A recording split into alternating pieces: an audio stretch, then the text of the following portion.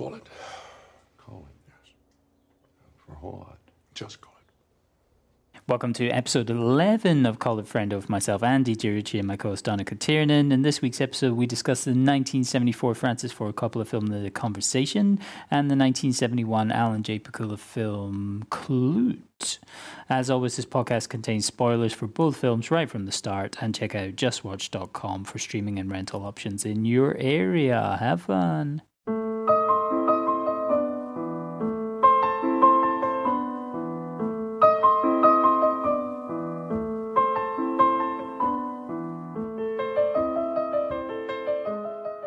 What did you think of The Conversation? Here's my overall broad strokes opinion is, number one, I was wondering why have I not watched this? Like, why didn't I watch it before? And I think there was maybe a period where it was more difficult to get hold of. Like, I mean, when I was 16, like back in 97 or whatever, that was when I was really starting to get interested in films, and I bought a lot of VHS tapes. And then in the early 2000s, I bought a lot of DVDs. But then as things progressed, like I probably stopped seeking out a lot of the classics. But I never managed to get hold of The Conversation at that point. I remember. So I was kind of surprised I hadn't seen it. This its DVD release was made a big deal of in Empire magazine, and that's when I sought it out, and that's when I saw it. And I immediately gravitated towards it because, I suppose broadband internet wasn't a thing, and I was just staring at the article going, there's a Francis Ford Coppola movie that was made in 1974 that I've never seen. What the actual fuck? So I tracked it down straight away. Now, my memories of it were just being a bit perplexed by it, a bit confused by it. And yeah, give me your one-line summary of what you thought of it this time round. Well, it's my first time watching it. I thought it was good. I didn't think I read of quite a few reviews and things about it, and people saying it's like amazing. It was great.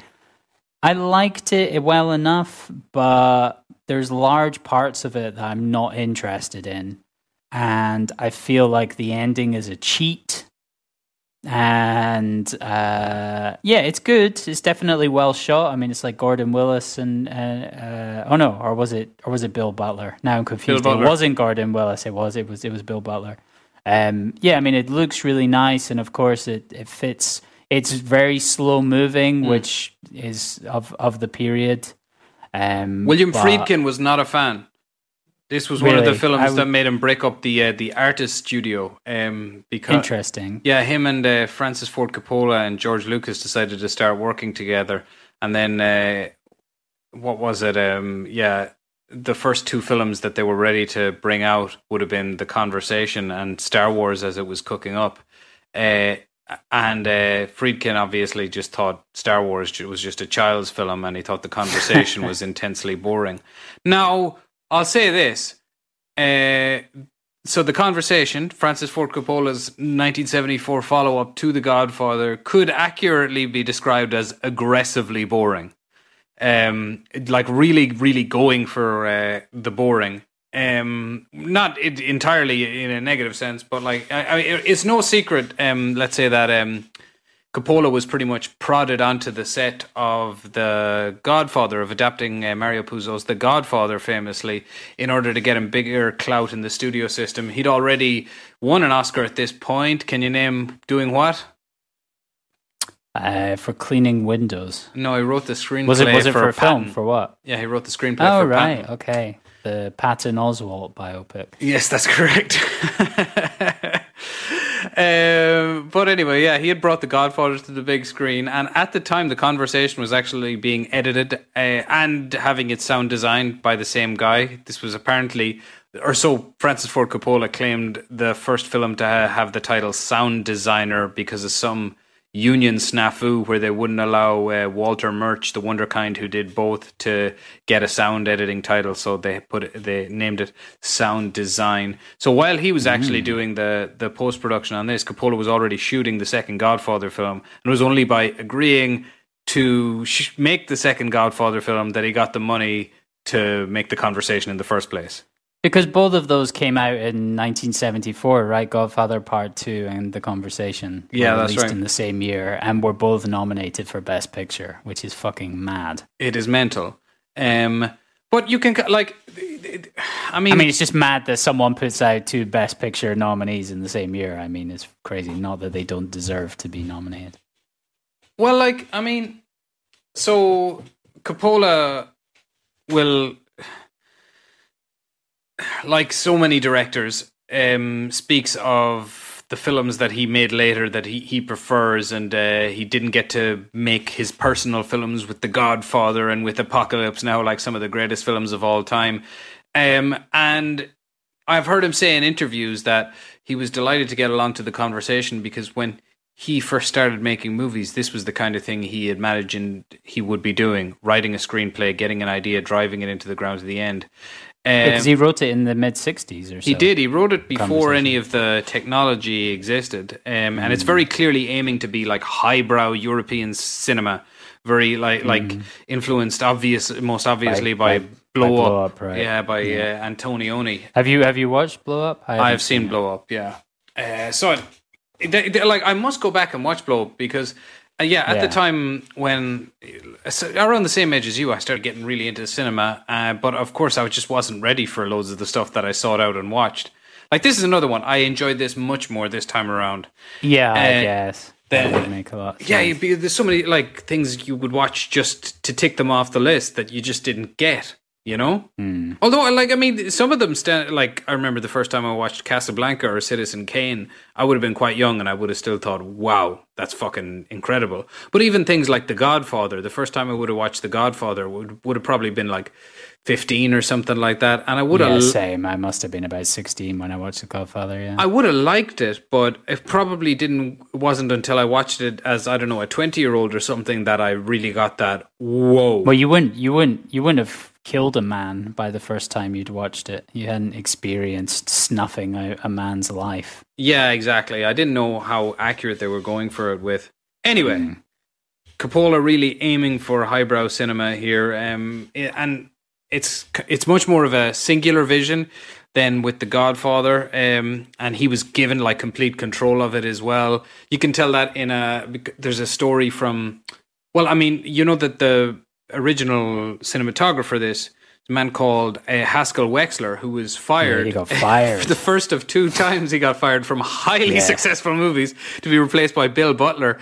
Also fired from One Flew Over the Cuckoo's Nest. One Flew Over the Cuckoo's Nest, right? But it's ironic because Coppola fired him because he felt he was giving the film too slick of a look, and he felt it was very like the Thomas Crown Affair, which is another film that Haskell Wexler had done. But the only footage that he hung on to is the opening scene, which is pretty much also used in almost every other scene in the film. That's the titular conversation, and that's the most complex thing that the film has going on. So sure, we might as well start with that. I mean, we revealed the story as it revealed itself to us. So it starts off with the kind of like long lens zoom in that Robert Altman really became known for, but like just massively far away. It immediately made me think of I remember when I first got into cinema, the people I really, really loved was someone I loved and it was Danny Boyle, and the way he would kind of just ram his camera in different ways artfully. And I remember listening to an interview with Danny Boyle, and he said he'd have way more admiration for Coppola, who would just allow his camera to wander around scenes that he set up. And I remember after reading that with Danny Boyle and watching The Godfather and going, Jesus, he's right. I'm a guest at this fucking wedding. And here in this, I mean, you're just a guest in Union Square. I don't know, did they orchestrate that or not? He claims that they... When you say guest at the wedding, I started thinking about the first hour of Michael Cimino's The Deer Hunter, and I started sweating a little bit. It's like, I don't want to be a guest at a wedding. No weddings in the 1970s, please. Yeah, that film could have used some studio Let's interference. Just fucking give me a narrative, please. But even with that zoom in, the film kind of starts the trick that keeps you going the whole way throughout, which is it's doing this slow zoom in, and therefore by forcing you to go, what's happening here? What the fuck? That's exactly. As a viewer, you're sitting there going like, is that Gene Hackman? There's a mime wandering around. You're like, what the fuck is going what am on? I supposed to be looking for? That sound, the sound design of them kind of like recording the sound and picking up different parts, and this kind of background interference noise is effective in that way. Yeah, reputedly it was. They captured the scene in exactly the way surveillance experts would capture the scene. Now, see, I don't know. It's too far in the past to tell. I can't tell whether or not the technology was meant to be impressive as you watched the film. I think so, because it was all the stuff that was used in Watergate. So, and they didn't realize that that's what the US government were using. So it was definitely high tech shit. Because the thing is, what's impressive nowadays is you're watching it and you're going, wow, somebody put this together using tape, like cutting audio and visual tape together. Because it's very similar, but that's very similar to how we edit this podcast, though. It's a series of 3 tapes to physically have to tune them and press play on 3 different analog tapes. Anyway, yeah, the film is getting you to lean in immediately to try and figure out what the fuck is going on. And that's the trick it pulls the whole time. Once you realize, it continues on, once you realize what a private person Gene Hackman's Harry Caul is, and then every time he says anything, you're listening for it. Anyway, so... Least likable Gene Hackman character? Possibly.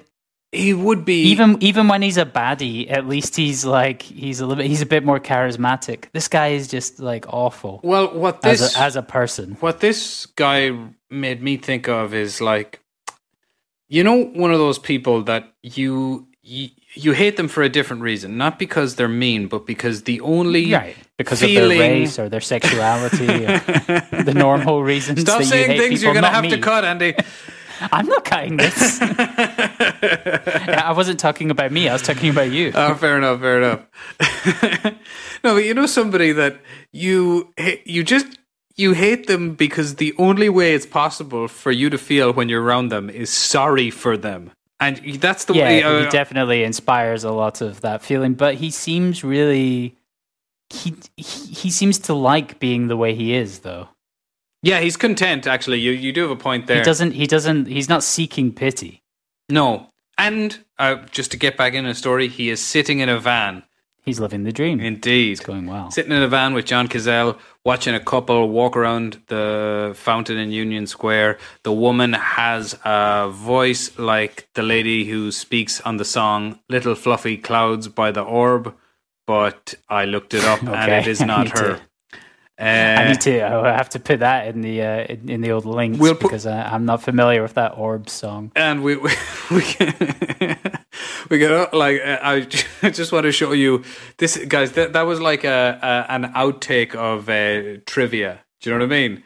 I was like, ooh, trivia. I heard her voice. I was like, ooh, look at this up. This is going to be some nice trivia. It's like, no, it wasn't her at all. It's not a lady. It's completely meaningless, but continue.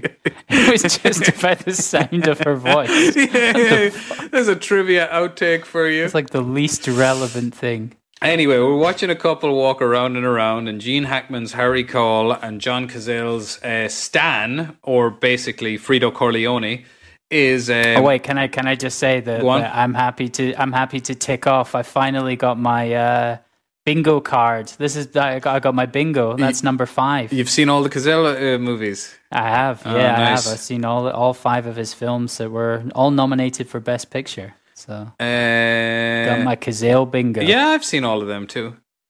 Yeah, it's Godfather 1 and 2, Conversation, Deer Hunter, and Dog Day Afternoon. Dog Day Afternoon, yeah. Dog Day Afternoon, yes. Poor old John Cazale. He was plays great. the He was good in this as well. I liked him. Yeah, indeed. And Al Pacino was the Dog Day. Of all of those, right? Great actor, apparently. He's really good. He's a good character actor. They made a whole documentary about him that I watched. I was like, I mean, he's grand. That's the way I was with it. Sorry for saying that. I think his best performance was probably in Dog Day Afternoon. Yeah, that was the most manic. Yeah. Anyway. He was also shagging Meryl Streep, so he had that. Nice. Nice. Before she joined Tom Hanks in Pizzagate. Oh, really? Okay, now we're really off the rails. Pizzagate. What the fuck happened? This used to be a conversation. Well, she's the conversation. She's the female Tom Hanks, right? She's definitely she loves a bit of the old Roman Polanski's at the Oscars. She'll stand and applaud him. So Gene Hackman and John Cazale. Am I saying that right? It is Cazale. It's Cazale because it says on the Wikipedia how to pronounce it. It's got the phonetics. Harry Cole and John Cazale are in a van watching this couple wander around a fountain. We can kind of tell they seem to be having an affair. It's secretive, whatever they're up to. The guy seems more suspicious than her. And around and around they go. And that's it. That's the titular conversation. That's the end of the story. That's it. The end of the film. The short one. Well, yeah, that's but it is. That's the That's it. Yeah, that's the crux of the film is that I guess surveillance experts record a conversation and then Gene Hackman spends the rest of the film piecing that conversation together and figuring out what it means while kind of wrestling over his guilt, over his past actions and trying to decide whether if he gives the conversation, the information over to the big director guy, if that's going to lead to the deaths of the people he recorded. It's mad that it was so okay for him just to take the line of Blow Up for a walk with this one, because this is like large chunks of the story of Blow Up, just reworked and given a neo-noir twist. And actually, it was like apparently that neo-noir dirtiness. Like a kind of a realism was what he was looking for that Wexler wasn't giving him. Right. But ironically, this is like the opening scene. The only one that Wexler shot is like it's the most real feeling scene in the film for me. Yeah, because like most of the buildings that Harry wanders around throughout the movie, they're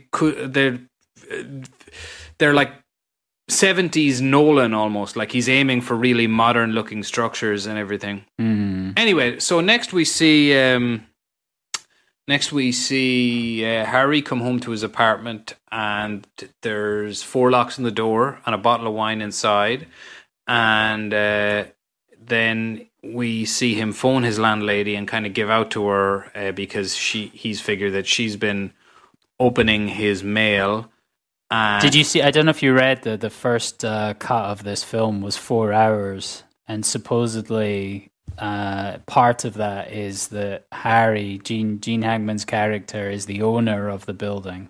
Oh, so that was something that they cut. Yeah, so he supposedly Gene Hackman owns the building, but that conversation is with like some kind of, I don't know, building supervisor or something. But apparently Harry Cole, at least in the original version, owns the entire building. But yeah, there's a 4 hour cut of this. There's a 4 hour cut, and part of it I think is him. There's a scene where he convinces his niece or nephew not to run away from home. Like, thinking about that in the context of the current version of the film, like, the fuck, where would that go? And what purpose would it serve? So I think probably Coppola did well not to turn this into Redux or whatever. He does well not to like let it slip in that direction a couple of times throughout, I think it's fair to say. It is fairly focused, and also I think what surprised me about the film is how small the scale the story is. That it's just this one conversation, and that's what we're focusing on. For some reason, I was imagining it would have more weight or value, the actual case of what they're discussing. Anyway. So anyway, he takes off his pants, and then he puts them back on and plays saxophone along to a record. I like it in films when you're watching people be alone. It reminds me. And apparently he learned how to play saxophone specifically for the film. Oh, that was nice. Manager. Yeah. Him playing the saxophone in this reminded me of Paul Newman playing pinball in The Verdict for some reason. Oh yeah, The Verdict. Yeah. Those are strange scenes where he just goes along to the bar and he starts playing pinball. Yeah, but it's like you're doing that. You're watching, like, there's no dialogue. You're just watching actors be their characters alone. I think it's nice when people can pull it off well, you know. Yeah. Anyway, so we see him then visit his mistress in a weird grotty scene. Coppola says it was inspired by a reoccurring dream that he was having, and it's like sad and lonely, and from the bed sit to the lady wearing socks to him getting on top of her in his raincoat, and then him getting annoyed because she asks him too much about his life, and then he leaves. Many questions. And he pays the rent, is what it seems to suggest, that he's just like, he has this like kept lady. And at first you're not sure if it's a prostitute or what. But no, it's just a functioning relationship of a lady who takes money from him. It's a different thing entirely. And it's like, I want to... he just went to the lady store and said, I want to keep a lady. All right, we got plenty of ladies. I don't want to spend a lot of money. You need to get proper bedding for them and make sure you get the appropriate food. Do I really? A lady's not just for Christmas. Do I really? The lady inspector comes in. She's wearing socks in bed. What's this, man? Come on. What's that all about? The fridge is in the same room as the bed. And you were going to make love in here? Well, Shame that's on you. okay. I don't have any problem with that. But the sock thing is definitely too much. Apparently, the role stressed Hackman out a lot because he felt he was just playing. Well, not he felt. This character is apparently the polar opposite to who Gene Hackman is in real life, and he found, which makes sense given like all the other roles that you've seen Gene Hackman in, where he was kind of almost over the top, extremely charismatic, and not a nerd. Yeah, but I mean, it just goes to show, like, it's this why he's such a fucking great actor. I mean, he is distinctly not good looking, but like even in this, like, you believe it every second, and that's the thing is like. Where you said over the top, but he is like realistic, manageable over the top. Yeah. He could give classes in over the top to Al Pacino that Al Pacino should listen to. You know, it's one of the reasons he's just so fucking great. And it is like he was around 43 when he filmed this. So I have 4 years, more or less 4 years to go before I'm going to look like Gene Hackman in this film. Jesus, that's facts. His career bloomed fucking late, huh? Yeah, he was a late starter because Bonnie and Clyde was like 67, so he was already like late 30s. Wow! At that point, and that was his biggest role to date. At that point, yeah, mid to late 30s. It would have been mid 30s, maybe. Bonnie and Clyde. Anyway, yeah. So he like in this case is like normally, Hackman would wear his characters on his sleeve, but in this case, they're like Harry is so introverted that we actually end up learning a lot of details about his life just through being so focused in on it, just to pick them up. You know what I mean? You learn like he's got like Catholic guilt going on, and he ended up being responsible for a bunch of murders. I mean, we'll come to that later. But anyway, so we're more or less at this point we're introduced to it. He's done a surveillance job. He's a surveillance guy. He's really into his work. And he's has got no time for any ties or anything like that. He's basically Neil from Heat, but not cool. Just not cool. No, it's cool. Yeah. No, because he's like the kind of John C. Reilly version of that, at least facially. If John C. Reilly was in Heat, which is I want to see that now. Me too. Never get yourself into anything that you're not willing to walk out of in 15 seconds flat. If you feel the heat around the corner. The voice is tough. How do we get that voice? Is a tough one to do. I'm trying to do him in any Paul Thomas Anderson film is what I'm going for. And then he would tell me afterwards, "You did a great job. Let me show you now what you did wrong." Which is the line in Boogie Nights. Nice indeed. So yeah. We got our whole introduction to Harry Caul, and then the plot kind of kicks into motion a little bit when he goes to hand in the tapes. And Harrison Ford's assistant. Harrison Ford. The assistant. Harrison Ford. Yeah, okay, yeah. The assistant. He is acting all chill, And he's like, yeah, sure, I'll just take those off your hands. No big deal. Yeah, I'll just take them off your hands. And then Gene Hackman goes, well, maybe I'll just wait for the actual boss. And then your man grabs them at him. Now, this is a major clue to the revelation of the film, but I for some reason, I just didn't I missed out on it. But when you think about it, why is Harrison Ford so concerned about getting those tapes ahead of his boss? It makes perfect sense that the film would work out the way it did, but I suppose we're just focused so much in on... It's mad. You're not... Despite the fact that they're dangling the plot in the plot of the conversation, not the film, the conversation in the film, they're dangling that in front of you so much, but really you're just so focused in on Harry trying to figure out what the fuck his deal is that the plot breezes by you a little bit. Yeah. Anyway. It's funny, but I was reading about like Harrison Ford's character. Supposedly he was playing him as gay. Really? Yeah. I was just like, that did not come across at all. No. Maybe that was 1974 gay, because it's like he was wearing a nice suit. That was it. That was the telltale sign, apparently. Yeah. He had nice hair and he'd trimmed his nails.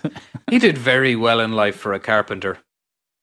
He was, but I thought he was good in this. He was, well. I mean, I guess I never think about the early Harrison Ford roles. The only one I can think before this is American Graffiti. Now was later. Yeah, American Graffiti is the only other one that comes to mind. Yeah, anyway, so Gene Hackman, a little bit suspicious, says, no, thank you. I want no part, and takes the tapes away. And then we see Harry. Harry is back in his workshop, working away on the conversation, picking up things here and there. John Cazale is being a bit frivolous with it, going on. What they're saying anyway is a boring conversation, blah, blah, blah, blah, blah. He's being a bit Fredo. He is being a bit Fredo, actually. Actually, there's a point in this film where he's doing exactly the bit where he goes to Michael, you don't come to Las Vegas and speak to a man like Mo Green like that. He's doing exactly that with that guy whose name I should have. Annoying twat. You know the guy I'm talking about.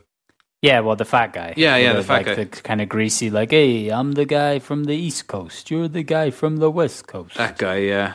But me and you both know that like Harry's the real deal, and this guy's just some shyster, you know? Yeah, he's some dodgy Italian American mafioso type who's trying to get involved. Whereas Harry Cole is the world's most boring man, and therefore the best man to conduct many, many surveillance missions.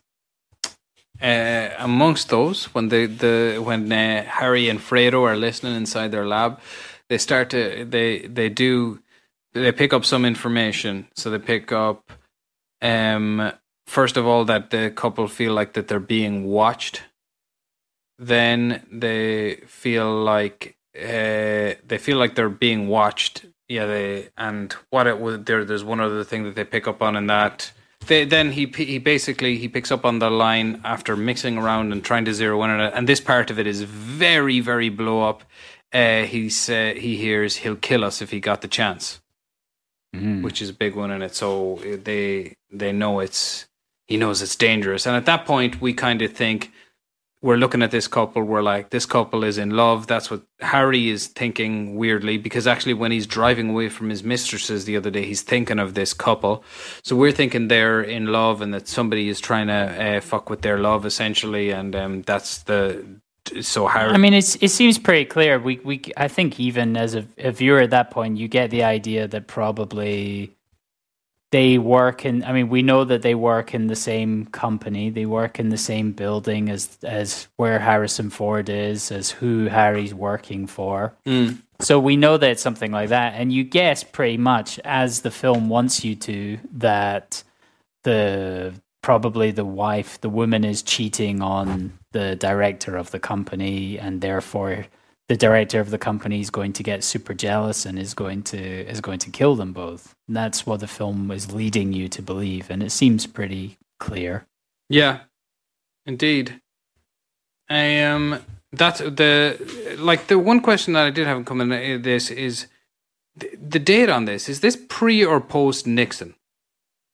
So it all happened pre-Nixon, and then it came out just after some of the Watergate stuff. So that's part of the reason why Francis Ford Coppola thought it was successful, was because the general public thought that it was a response to Nixon, but in reality it had already happened.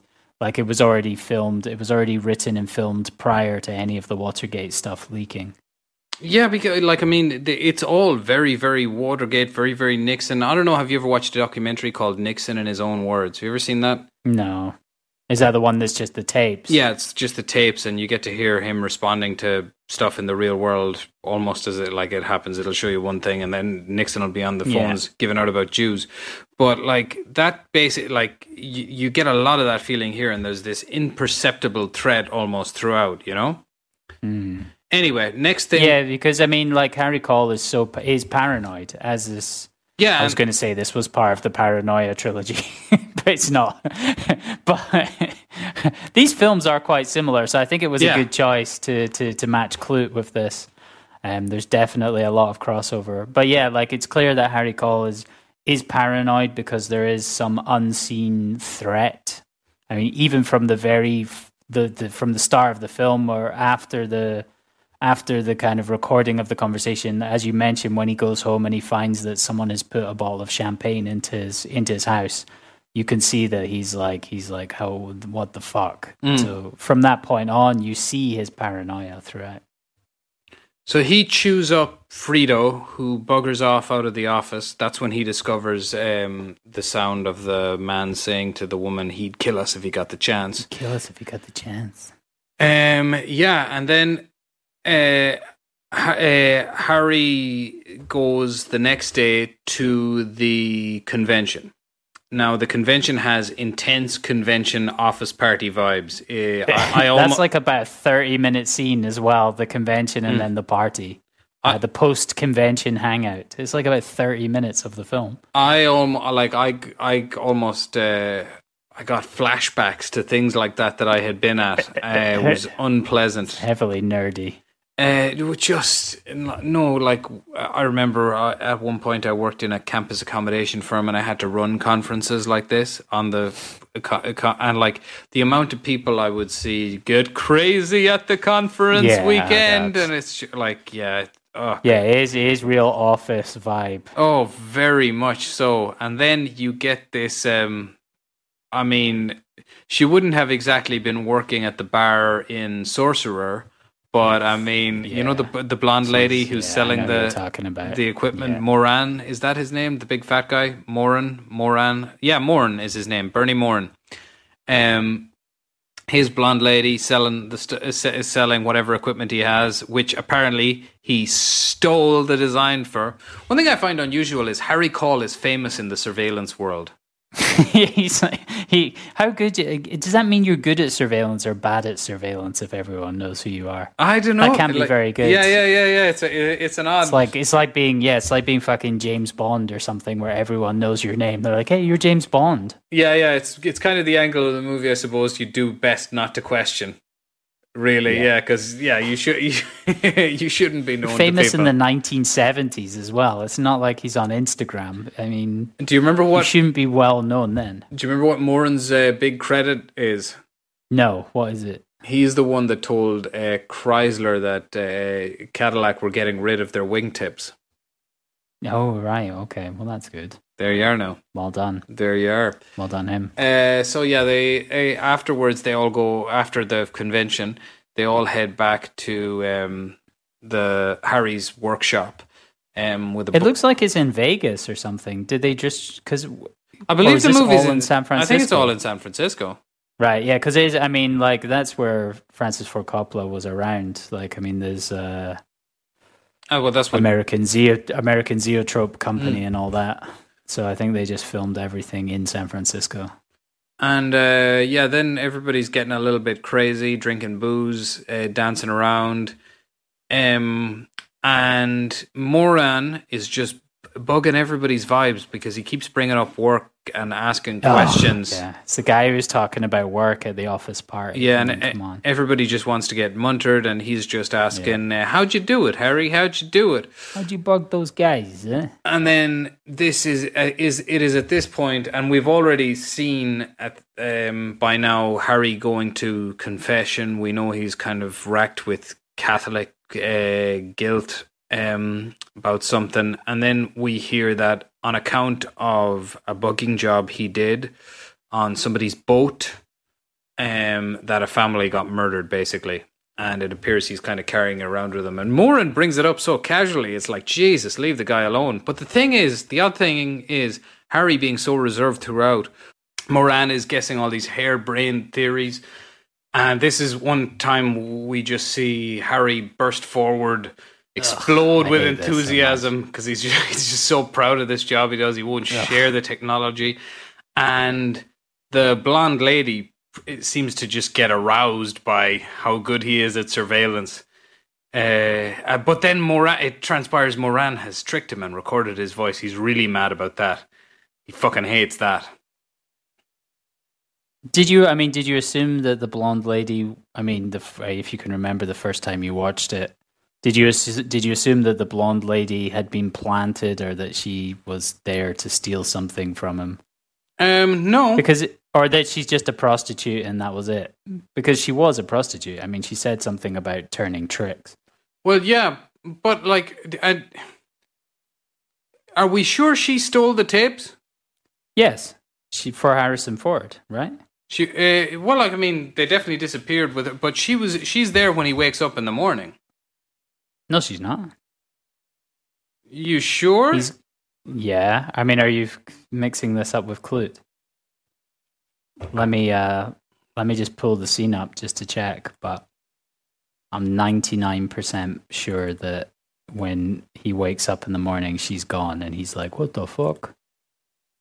Okay, so they do some shagging. He has the nightmare where he dreams that the lady from the tape is going to get murdered, and then he wakes up and he is alone, and he's like, where the fuck are my tapes? He goes over to the machine and he can't find any okay, audio fair tapes. enough. Anyway. So she's a setup. He got done by a hooah.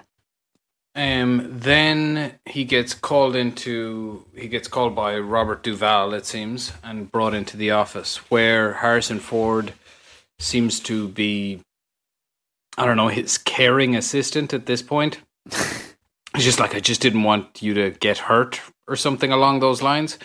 And we just get to see Robert Duvall being all upset. It's such a tiny role for fucking Robert Duvall to be playing. That's when it was revealed it was him. I just thought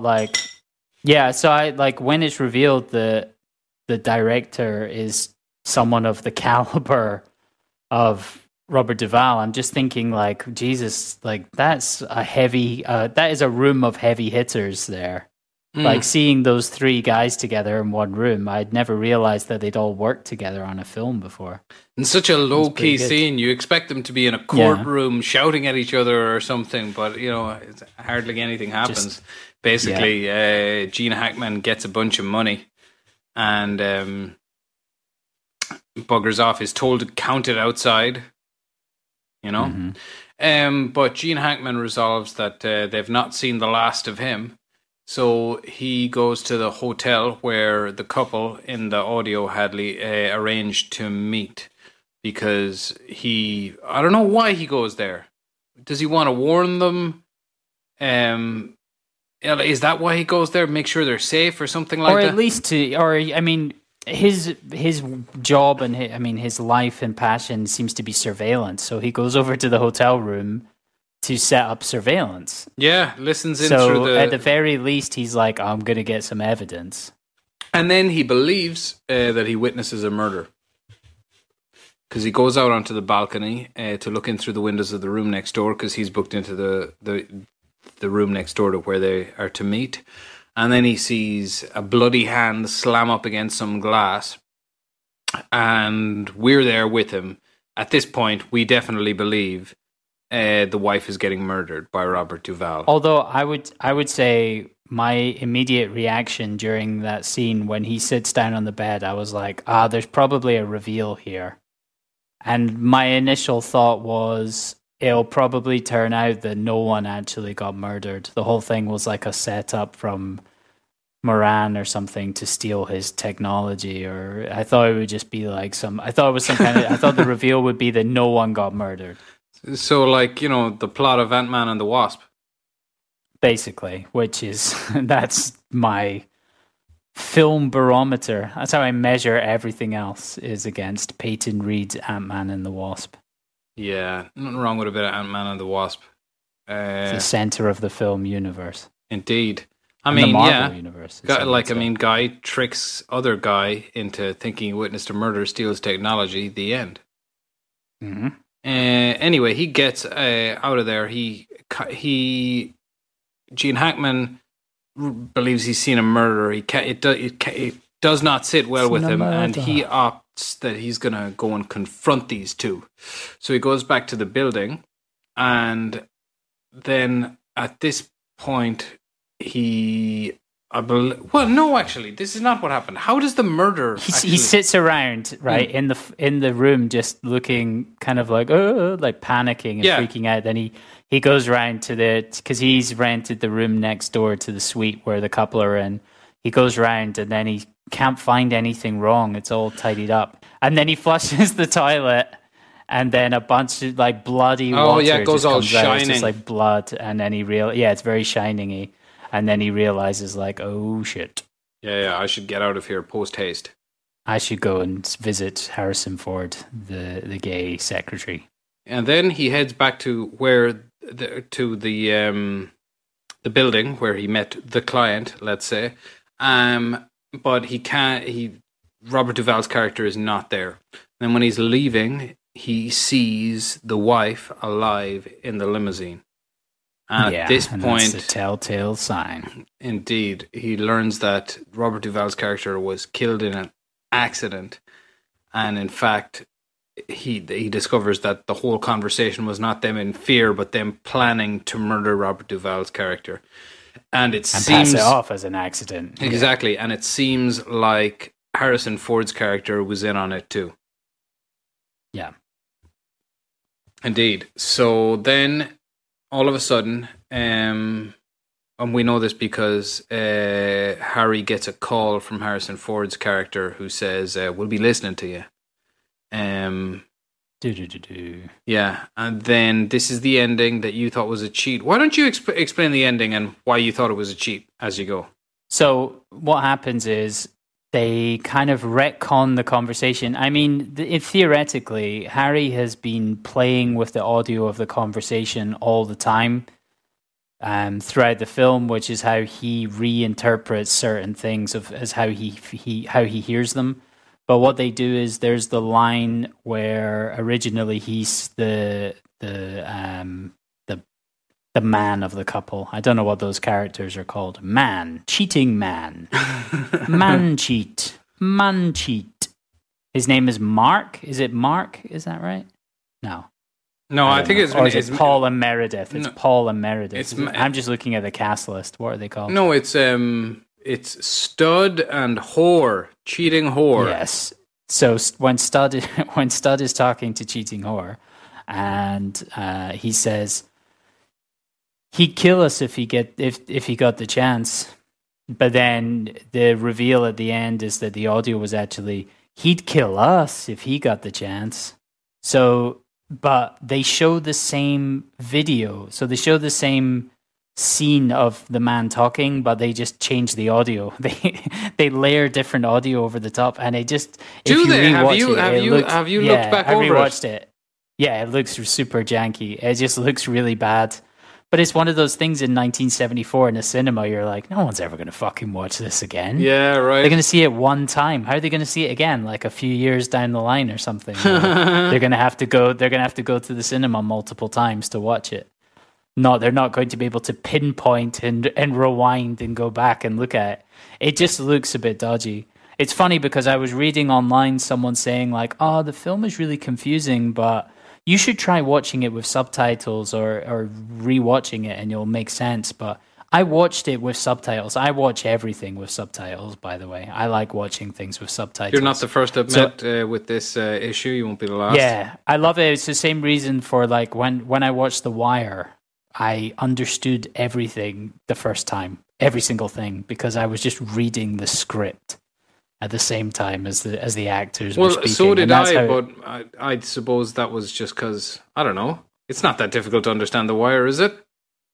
I don't know. I think it would be more problematic. There's a lot of characters. There's a lot of stuff going on. It feels a bit like it is like a Were visual you giving novel. yourself merit badges for understanding The Wire, Andy? No, I'm saying that like I know I would have had difficulty understanding it if I didn't have subtitles. That's what I'm saying. Nothing to do with accents or anything. It's just because I feel like there's a lot of information. I'm not very good at holding a lot of information in my head in terms like mysteries and things like that. So, when people give a lot of kind of like background of like, explaining what was happening, like clues. I need to see them written down. I'm very visual. See, I can't be told. I thought the part that you were going to say was a cheat for some reason was the actual end scene where he tears apart his apartment looking for surveillance equipment. I have no problem with that. I think that's good, and I think that was a rational choice by Gene Hackman. And I liked that he played the saxophone at the end in his ruined apartment. That's what I would have done, except with a guitar. But we never get to see what happens to his nephew, is my only issue. Or niece, I can't remember which one it was. Where did you read about this 4-hour cut? Because I read it somewhere on the internet. I even listened to a big, long DVD commentary. Really? I don't know. I think I saw it it's probably on IMDb on the trivia section or something. Jesus, sometimes when you hear of films that have like these 4-hour cuts, it just seems bananas. Let me have a look. I'm going to just quickly look at IMDb and see. I'm pretty sure it was in the trivia section of this. Otherwise, I was reading a few articles and stuff as well. Nope. The one thing in the trivia section on IMDb is the whole thing about Harrison Ford's character being gay and how he bought his own suit, which cost $900. Good God. So I'm just, obviously these things are, the original cut was 4.5 hours long. Most significant was a subplot of Harry dealing with his neighbors who complain about the building's plumbing problems, unaware that Harry owns a building. Other scenes feature Harry consulting his lawyer, played by Abe Vigoda, about the apartment situation, and Harry convincing his teenage niece, played by Mackenzie Phillips, not to run away from home. What do you think of the idea that the 1998 film Enemy of the State is a continuation of the conversation? I like that. I like the Harry call, but I remember when I watched Enemy of the State, it felt a lot more like typical Gene Hackman. So Gene Hackman's character, Harry Cole, has transformed in the 24 years between those two films into being like this fairly a bit more kind of charismatic and open personality-wise. I wonder, is Enemy of the State as good as I remember it being? I was never a massive fan. It's Tony Scott, right? Yeah, Tony Scott. I was never a massive fan of it. It's got a bit of Barry Pepper. Everybody loves a bit of Barry Pepper. Oh yeah, Barry Pepper. He's one of my favorite Scientologists. Barry Pepper, a Scientologist?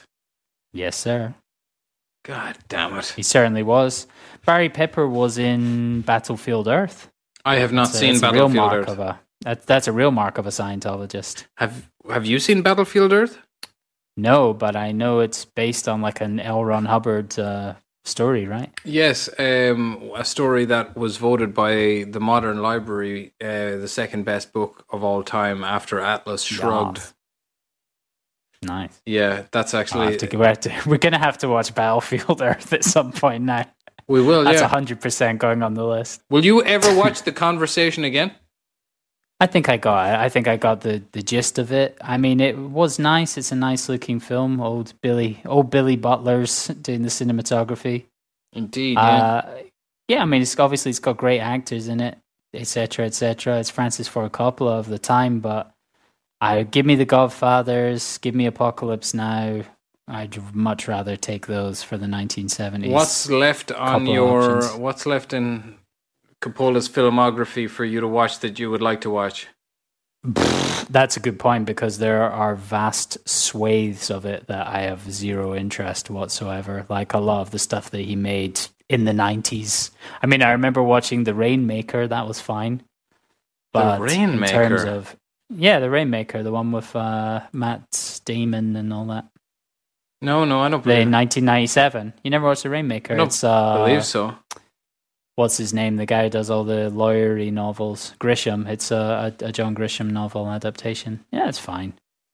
Fair enough. But I watched Rumblefish many years ago. Me too. Have you ever seen One from the Club, Heart? I haven't seen. No, I don't think so. That's the Tom Waits musical he made. Ah. And I've heard him say in an interview that the film that he feels of his that most got underappreciated from his perspective anyway was Tucker, the Man and His Dream. I haven't seen that. Jeff Bridges. Film. I've seen Peggy Sue Got Married back in the day. I remember. That's the Buddy Holly musical, is it? Right. Yeah. I haven't seen anything pre-Godfather. If I may say, question. I watched his 2011 horror film Twixt, and it's a big bunch of shit. Yeah, I would not touch anything post Rainmaker. Have you? Oh, I forgot he did Dracula. I haven't watched that in a long time. Have you seen Jack? Wait a minute. Jack is the one with Robin Williams. Oh Yeah. my God, he directed that. Yeah. Oh dear. I saw Dear that. God. I saw that in the cinema. I'm sure. Oh my God. Jesus, that's a terrible film. What happened to him? I don't know. You Fell know that. off You a know cliff. that's a made up illness.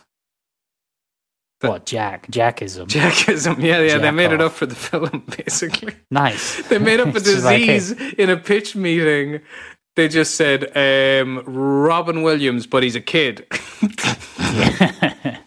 That's fine. That's all you need. Oh God. Good morning, children. And then you just have Francis Ford Coppola needing money, going, yeah, whatever. Let's do it. That's what happened. He just became he's just a big fat guy drinking wine, Indeed, yeah. turning up and shouting through a megaphone. That's fine. I mean, he's burned through all of his money on numerous occasions in his life. Yeah. No doubt. Indeed. All Yeah, right. the other thing the conversation reminded me of is, have you ever played any of the Watch Dogs games? No, what are they? They're like Ubisoft games, so you run around doing surveillance on people and getting them with drones and then shooting them and stuff, but there's a lot of surveillance. They're games that are based around surveilling people, Like getting but audio obviously clips. set in the stuff like that, but setting up cameras and then going around and hacking into systems and stuff. Obviously it's modern day. Mm. I think that was everything I have to say about the old conversation. Yeah, I ain't got nothing more. Well, also, the music was good. Yeah, I like the music. That was fine. Couldn't find it on Spotify, all but it good. was good. Yeah, All right. indeed. What have you brought to the party this week, sir? Well, I am representing your choice, which is Klute. Klute is a 1971 American neo-noir crime thriller, film directed and produced by Alan J. Pakula. Pakula, I've been saying. Whose name until last week I pronounced as Alan J. Pakula. My name is Alan J. Pakula. No.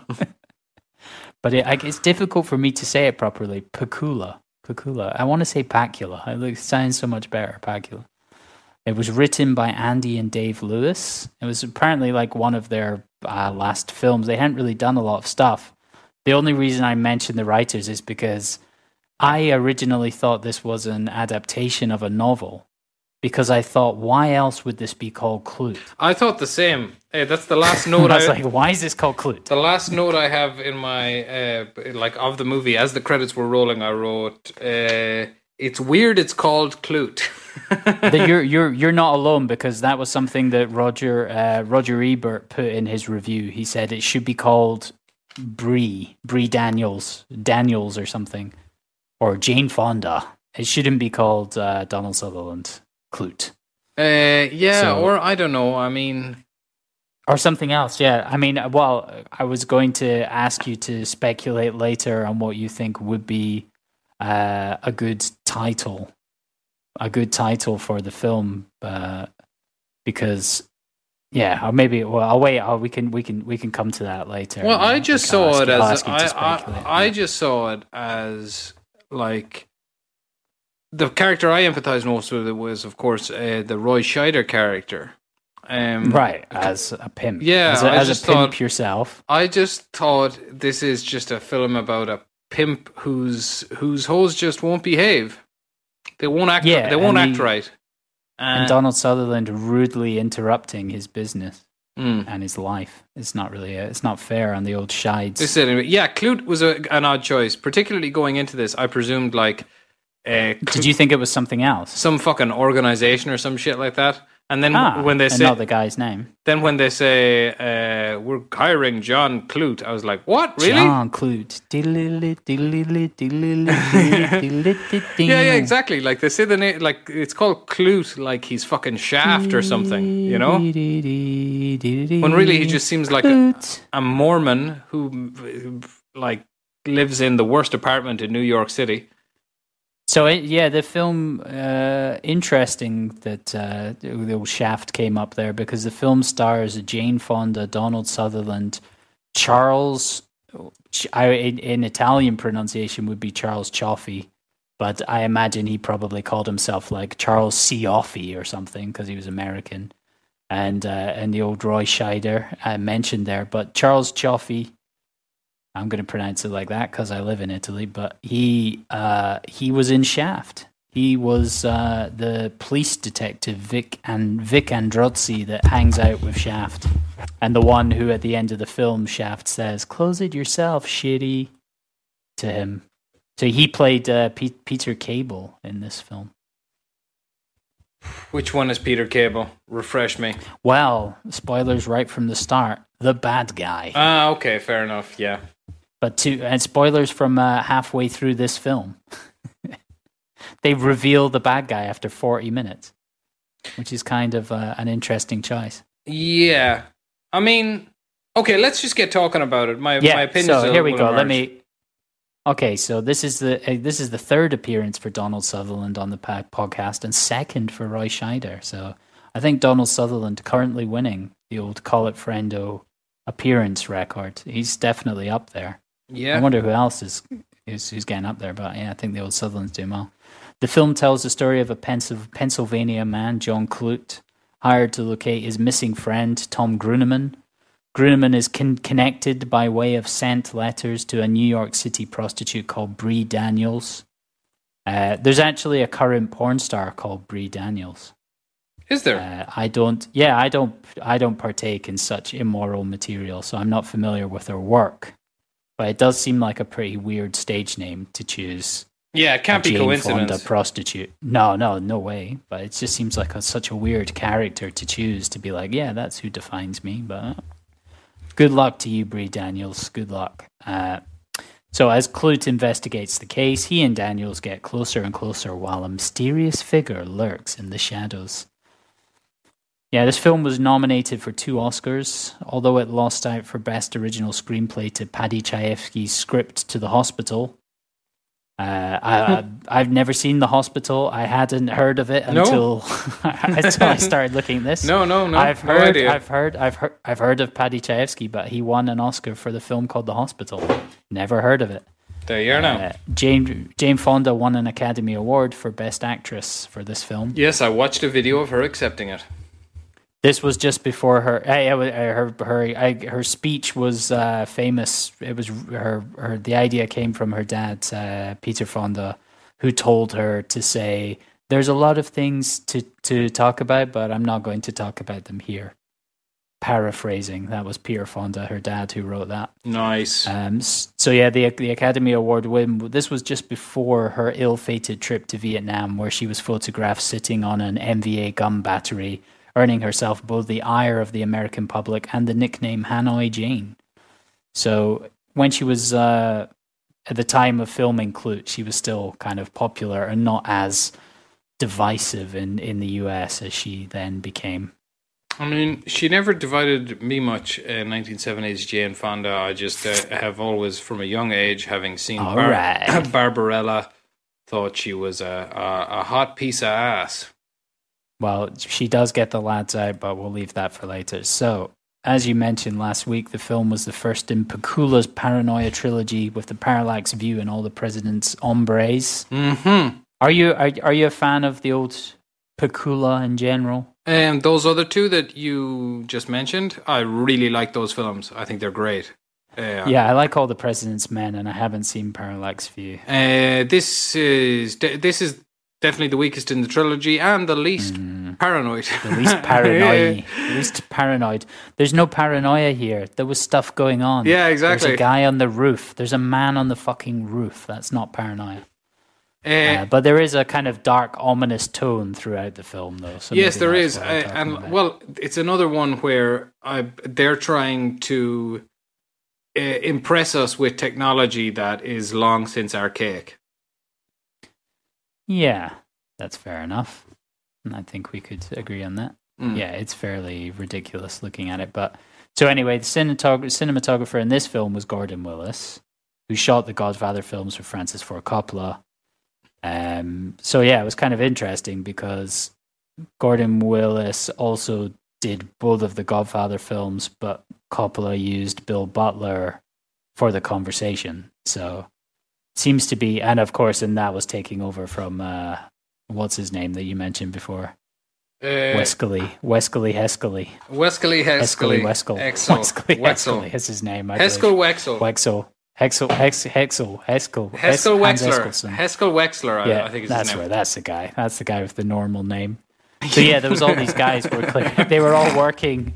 They were all kind of like doing the same jobs and like taking over from each other. So Gordon Willis shot this.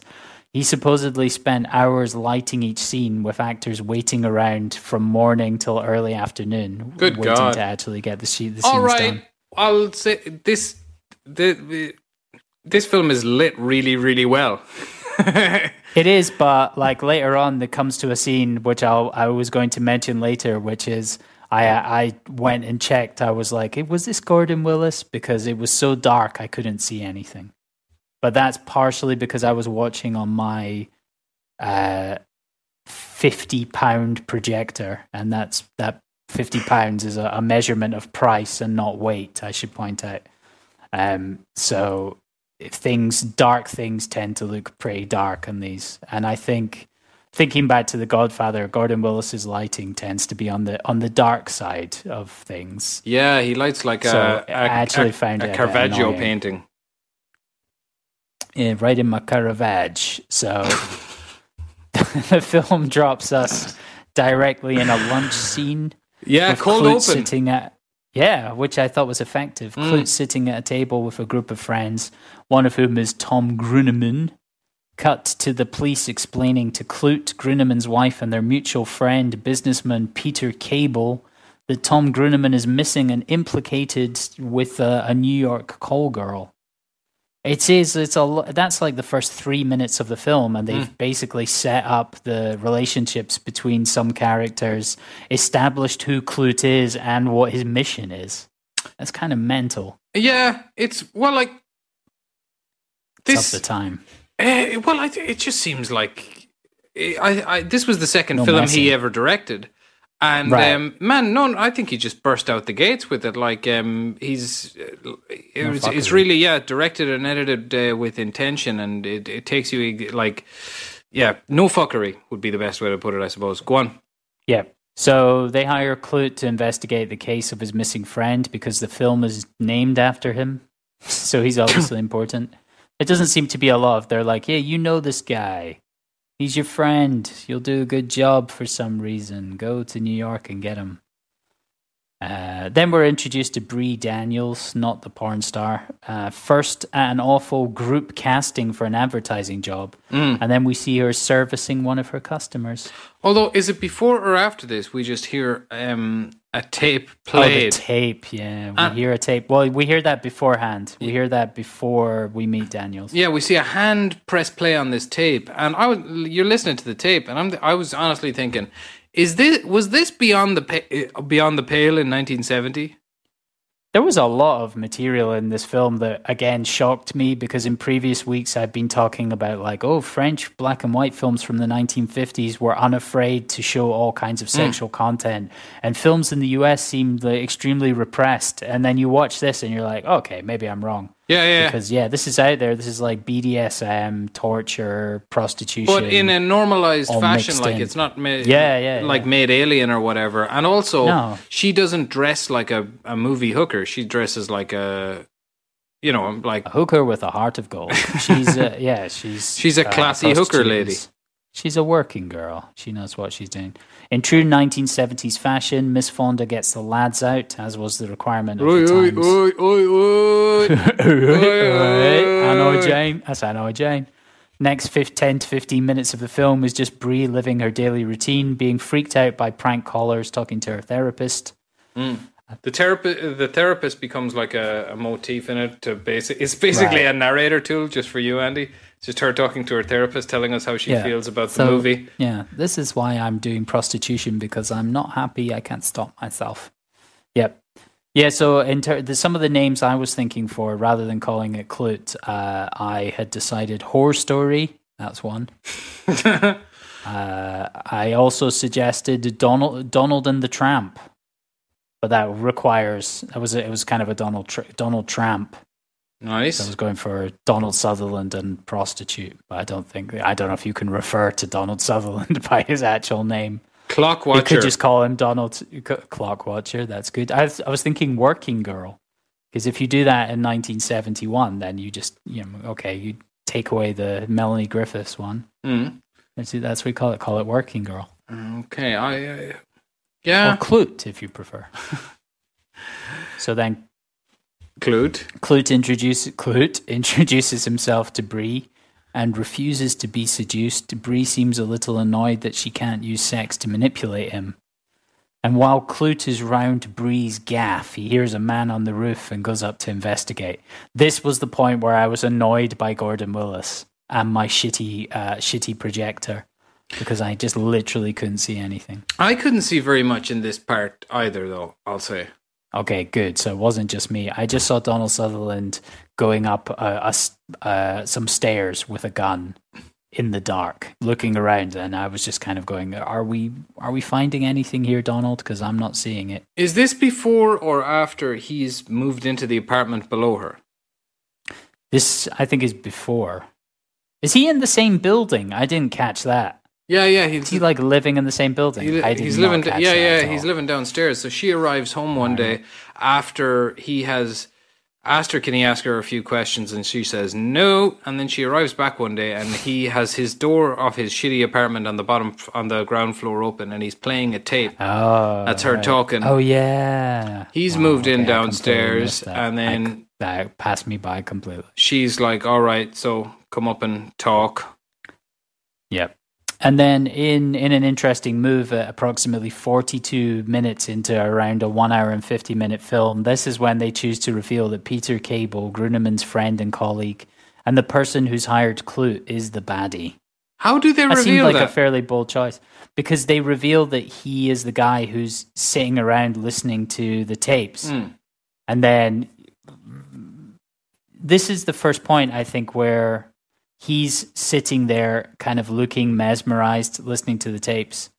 And then you see, I think a little bit later on, you see he kind of like closes a shutter in his room and he's listening to the tapes, and it looks like he's about to have himself a steamy wank. But it's fairly clear. It's fairly clear I that thought something you were going to use a euphemism there. No. It's fairly clear that something is rotten in Denmark here. There's something is going on. Every word of that, he except doesn't for look good. except for wank, was a euphemism. So the wank I surprised decided me. in my head I was like, to be fair, there's no restriction on the explicit nature of these words. All right. Or the imagery. So what do you think? Was it a bold choice, or was it clear to you that he was a baddie at that No, point? it was clear that he was a baddie, I think. It didn't come across as a reveal to me even. I remember when I saw it, I was like, oh, what? This is supposed to be a reveal? I only knew it was a reveal by the way they shot it.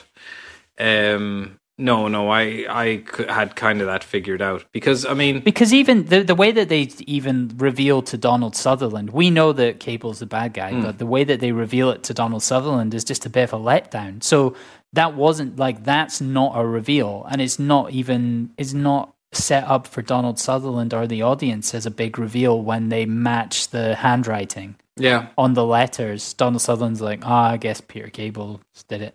Cable's done it, isn't it? It was Cable. He doesn't seem overly bothered. It was Cable, wasn't it? Yeah, and is he Cable's mate also? Cable worked together with Gruneman. We don't really know anything about this Tom Gruneman guy that's gone missing. No, I mean... we know... okay, so here's the thing. Like with... Cable and Gruneman worked together. Like with so many noir films, the plot is largely unimportant. The important thing is what's going on between Clute and Bree, or Dr. Detective and Mrs. Whore. This is not heavy on the plot. This film is very much about the kind of interaction. It's a character piece, and it's a character piece. It's oddly, maybe I'm interpreting this wrong, but it's kind of got an oddly feminist bent to it. As a matter of fact, there's a line that started in this film with Jane Fonda's sessions with her psychiatrist that would very much be picked up and taken for a walk almost 50 years later by Phoebe Waller-Bridge in Fleabag, which is... Still haven't watched Fleabag. It's on the list. It's very good. TV shows. But that's what they tell me. Just the idea that she kind of almost wishes she didn't have a body, and also the only thing she can use for herself is like a body. Is the old body. Yeah. And it's a good little monologue. And it does, because that Bree shows very little autonomy in the film. Right up until the end, unfortunately. But I mean, ultimately, she's a prostitute. Like, that's the kind of life she's caught up in. Let's get along until we meet her pimp. Yeah. Well, here we go. This is it right here. Next, we get Roy Scheider looking very young as a sleazy pimp. Interesting to see him in such a He does not minor look role. sleazy.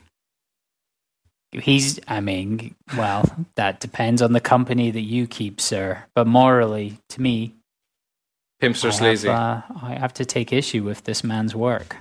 Fair enough. And by take issue with, I mean celebrate. Do you think... Yeah, so we see a bit of the old Shides, the old Shiderton. What were we going to say? Do you think they got the pimp stuff right? I am not an expert in the old world of pimping. He doesn't seem like he's doing a lot of pimp slapping. No, but as revealed later, he's controlling them in other ways. Yeah. I guess he's a pimp. He's not the hero of the story, let's say. Anyway, the next scene is a favorite of mine. Bree is an aspiring actress, and we see her doing a scene from Saint Joan by George Bernard Shaw. At the end of her audition, the casting director says, "Interesting accent." My question is, what accent do you think she was going for in this scene? Well, it's an Irish accent, isn't it? Is that what it was? Let's take a little listen to that audition. I'll tell you something, Jack. It is in the bells that I hear my voices. Oh, not today when they all rang. That was nothing but jangling. But here, in this corner, where the bells come down from heaven and the echoes linger. Very interesting accent.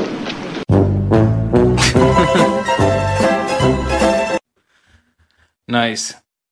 What was she going for there? Is that Irish? The bells linger. I thought so. I thought it was Irish, yeah. No. And plus, I very yeah, much George Bernard appreciate Shaw it. is Irish, so. Right.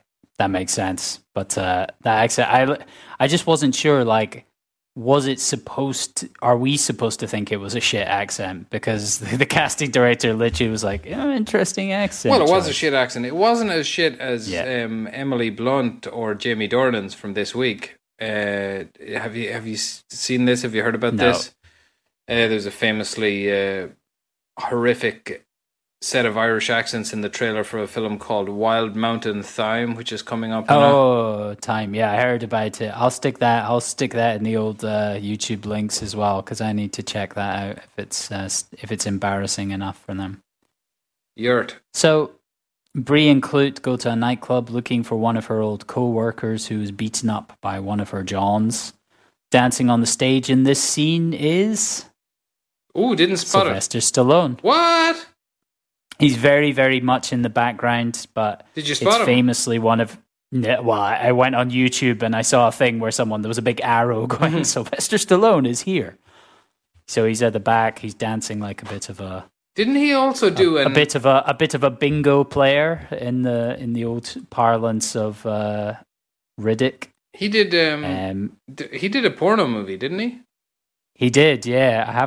I never watched that. I believe it's called The Italian Stallion. Italian Stallion, yeah. I heard about that. Haven't seen it. I'll stick that in the old YouTube links as well. It's a bit hardcore pornography in the YouTube links. I'll put Bree Daniels in as well. I'll just put links to Pornhub. Why not? It's fine. So Cable is on the roof later outside Bree's house.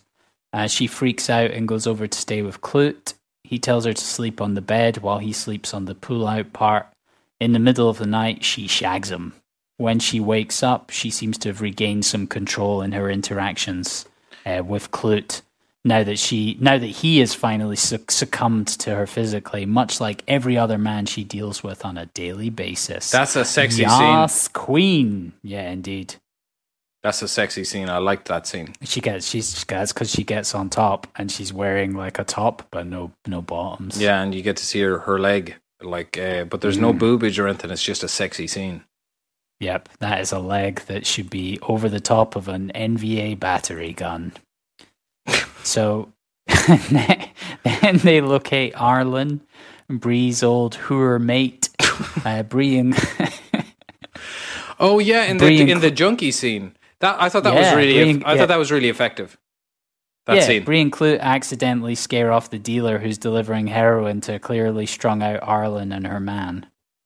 Yeah, that is like they're sweaty and just they're jonesing bad. Oh, yeah. It's funny because like that's another of the sort of dirty elements of the film is showing heroin addicts like that, like, you know, going cold turkey, looking rough. Yeah, I mean, like, I don't know. This film as a name has like lasted the test of time, but you know, it wouldn't be one of the more famous films of the decade. But I mean, that said, I suppose there were famous people in this, and I mean, it is pretty fucking full on. Now, that scene in particular, that was like that scene could have been, I don't know, Mother Superior's from Trainspotting if that wasn't so stylized. Yeah, do you know what I mean? It's kind of Trainspotting-y, yeah.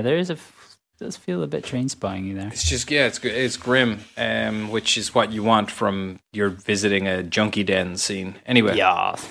Afterwards, Bree jumps out of Clute's car and runs off. The next time we see her, she's high as a kite, dancing in the same nightclub as before. She goes up to a man sitting at a table with his friends and starts kissing him. And that man is... Go on. Richard Jordan. Who's that? I don't know. AKA Francis Seven. Off of Logan's Run. Uncredited. Man who kisses Bree in the bar. Are you joking? No jokes. That was the old Richard Jordan. It's Francis Seven himself. That's Logan's mate. Who? That's Logan's mate. Logan's mate is the one who's kissing Jane Fonda. Nice. Richard Jordan. I guess he must have used the golden line on her. Let's have sex. Let's have sex. Yep. So then Clute nurses Bree back to health after she starts getting the smack withdrawals, something bad. It also turns out that Arlen has been murdered, this strung-out junkie lady from before. And from analyzing writing samples, Clute realizes that Cable is the baddie. Son of a he bitch. goes over to Cable and sets a trap for him by mentioning some non-existent diary that he wants to buy. Cable leaves in a helicopter. In the background, we can see the construction of the World Trade Center. That's right. Notice Now, that. I'm not sure if you know this, but apparently on September the 11th, 2001, some guys flew planes into those buildings. So they just in case you didn't catch that, I must trivia. have, That's some trivia. must have set that construction back a bit. Yeah, I don't know what's there now. Who knows? Anyway, Bree goes over to see one of her clients. Cable ambushes her when she's there and reveals that he killed Arlen, playing a rather disturbing tape of the murder. Yeah, right. Yeah. And then it's around in this scene. Horrible screams from Arlen, I recall. It's from this scene and also from his fight with Roy Scheider earlier that we can realize that Pakula is not interested in violence whatsoever. Nah, because Cable reveals that he killed Gruneman after Gruneman saw him kill another prostitute. At this point, Cable's racking up a lot of kills. He's killed 4 people. Luckily, Clute appears. Good alternative title for the film. The Cable guy. The Cable guy. That's quality. Yeah, I like it.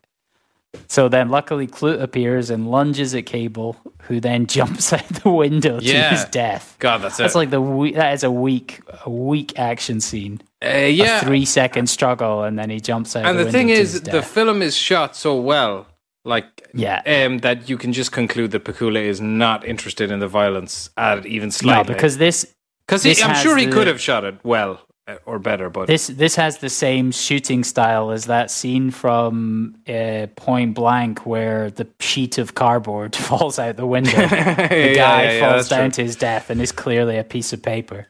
I hate when that happens. And then, so then Bree goes full. So that's it. Job done. Bree goes full pretty woman, choosing to move to Pennsylvania with old Johnny Clutes. The end. They all lived happily ever after. This is a good film. I'm glad I have gotten round to it. But yeah, it's not as good as the other things in the Paranoid trilogy, unfortunately. So yeah, I guess I need to watch Parallax View. I feel like I already kind of know Parallax View's story a little bit because I feel like it's the type of thing that's been spoofed. Yes, in the ending in particular. You've seen I feel the like ending it has a a lot. bad ending, right? Does it have like a downer ending? Without spoiling it, it has a a famous and highly stylized ending. Right. Yeah. Stylized would be because it's just, I don't know, the style of shooting just switches suddenly to basically to indicate to you, this is the ending, you tit, right? In a certain kind of a way. Yeah, it's very good though. It's very good. I'll check it out eventually. And All the President's Men is just excellent. I've seen All the President's Men. I mean, I like that. Obviously, that's a great film. But I mean, okay, this was Pakula's second ever film. And for that, I mean, Jesus, he knocked it out of the park. There's some scenes in it that are just fucking terrific. Like when Jane Fonda is going into the textile factory the first time, visiting that dude who she just tells stories to. Right. Yeah, there's a really nice tracking shot while that follows her through. That reminded me of Eyes Wide Shut for some reason. I think it was just because it's like kind of garmenty. Like there's a scene in you haven't seen it, you haven't watched Eyes Wide Shut. I actually have in the meantime did you watch it? I did. Since we've last discussed Kubrick. Yes, and actually the scene where you're right about what you said, because the reason you had brought it up to me the last time was we were talking about Barry Lyndon, and I had said that there's just this overwhelming sense of just doom for the second half of every single Stanley Kubrick film, and you went and actually you were right, because this film Eyes Wide Shut ends on a very positive note. kind of. Yeah, they've turned their relationship around.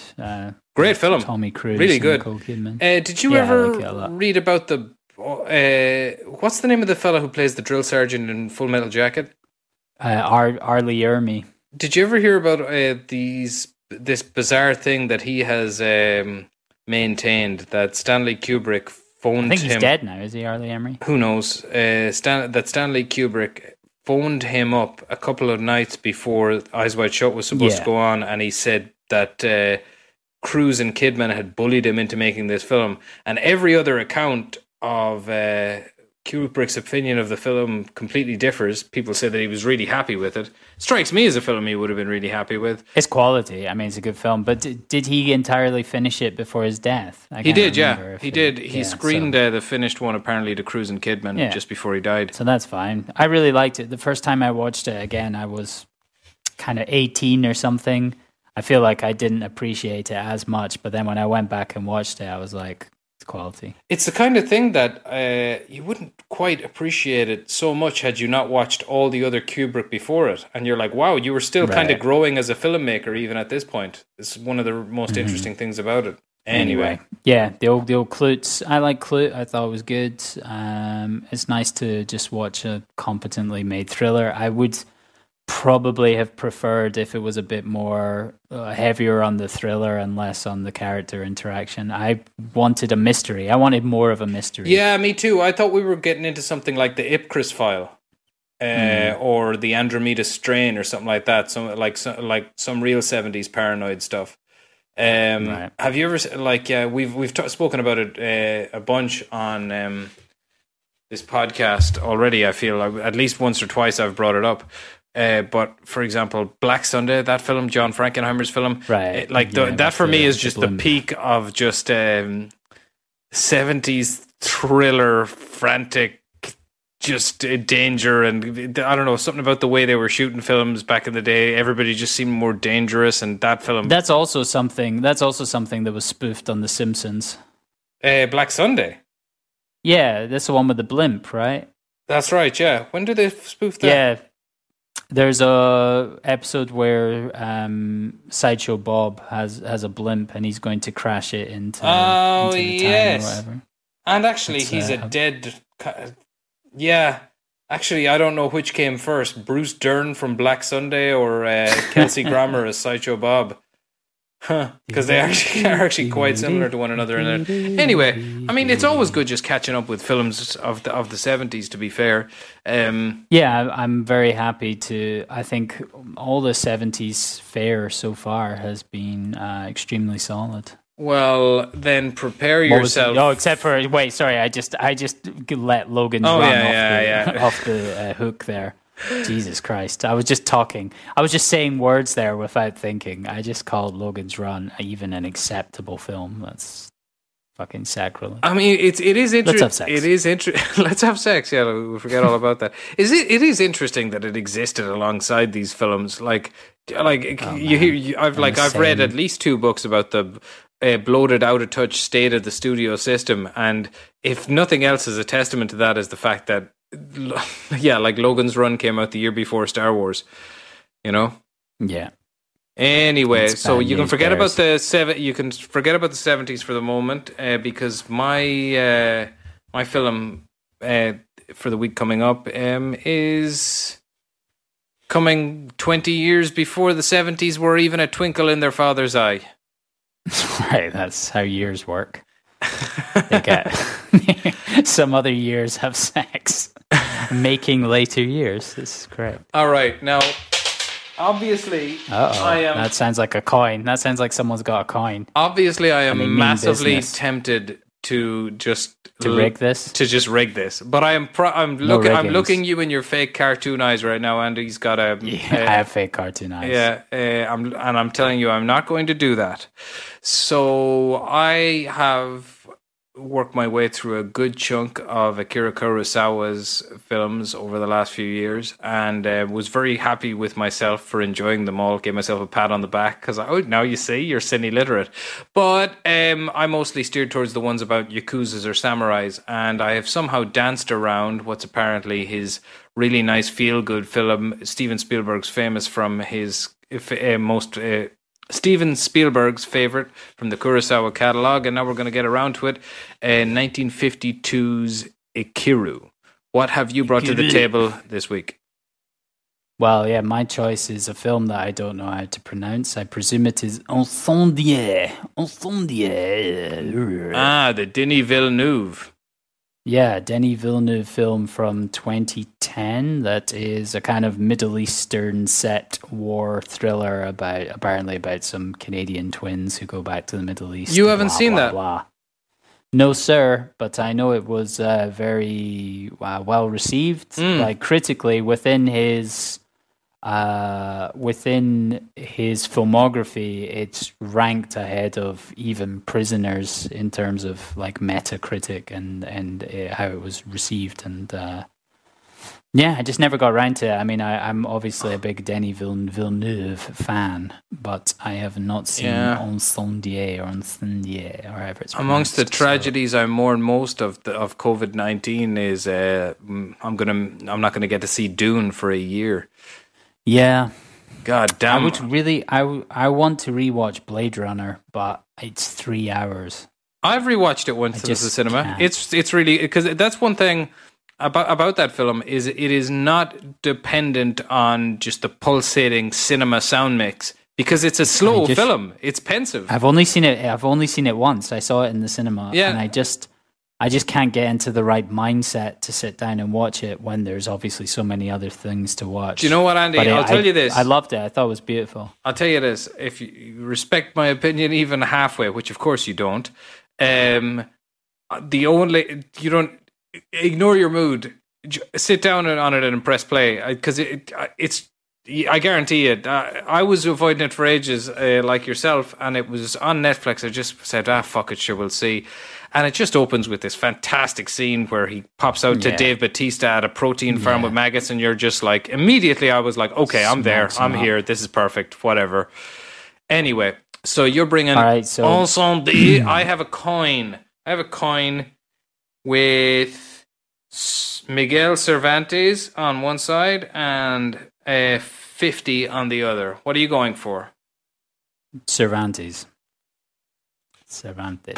I dropped it. Hold on. I gotta try one more time. That's a redo. A redo.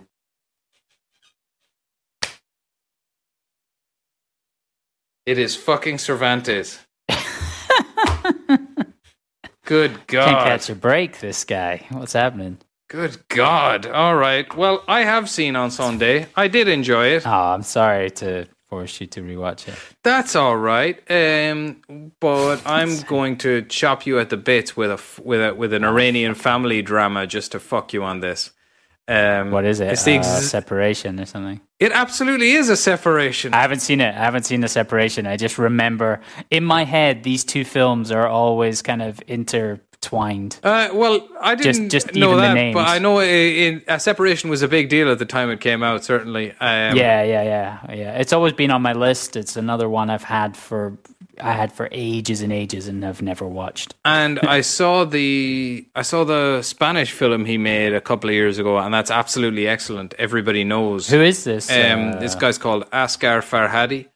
A Separation came out 2011, and then he made a film with all the Spanish and Latin actors in the world. So like Penelope Cruz, Javier Bardem, and the Argentinian lad, Ricardo Darín.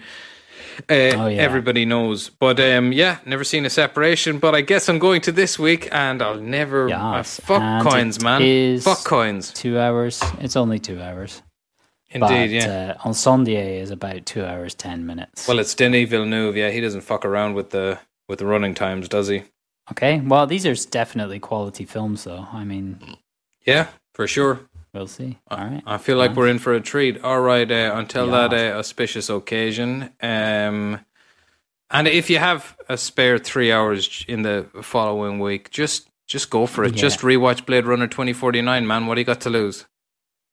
Well, we'll see. I might watch Zoolander. Definitely watch Zoolander. What the fuck am I saying? Watch it. Do it. All right. Adios, hombre. Adios.